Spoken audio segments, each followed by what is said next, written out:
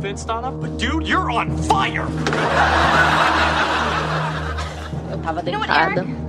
Deitada. Não sei se eu tava lendo ou tava vendo Dead Seven Show, não sei. Uma das duas que eu tava fazendo, nem sei, de tão nervosa que eu fiquei.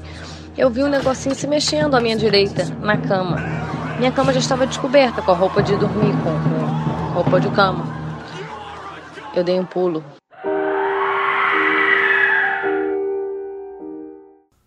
Bom, esse foi apenas um trailerzinho, apenas uma chamada do episódio que antes era hospedado aqui no Diário do Menestrel. Agora, o formato Casos e Causos está sendo hospedado no Mundo Podcast.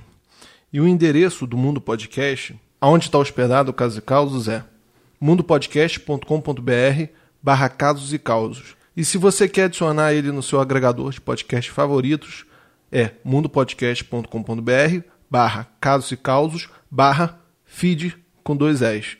Aqui no feed do podcast Diário Menestrel, eu vou continuar postando outro conteúdo de storytelling, com uma periodicidade não definida.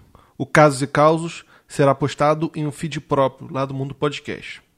E a periodicidade vai ser episódios semanais em temporadas de meio ano. Tudo certo? E se você quer mandar uma mensagem para mim, uma história, um comentário, você pode mandar para o diariodomenestrel@gmail.com ou casosecausospodcast@gmail.com. Bom, foi um prazer estar com vocês aqui hoje e um abraço.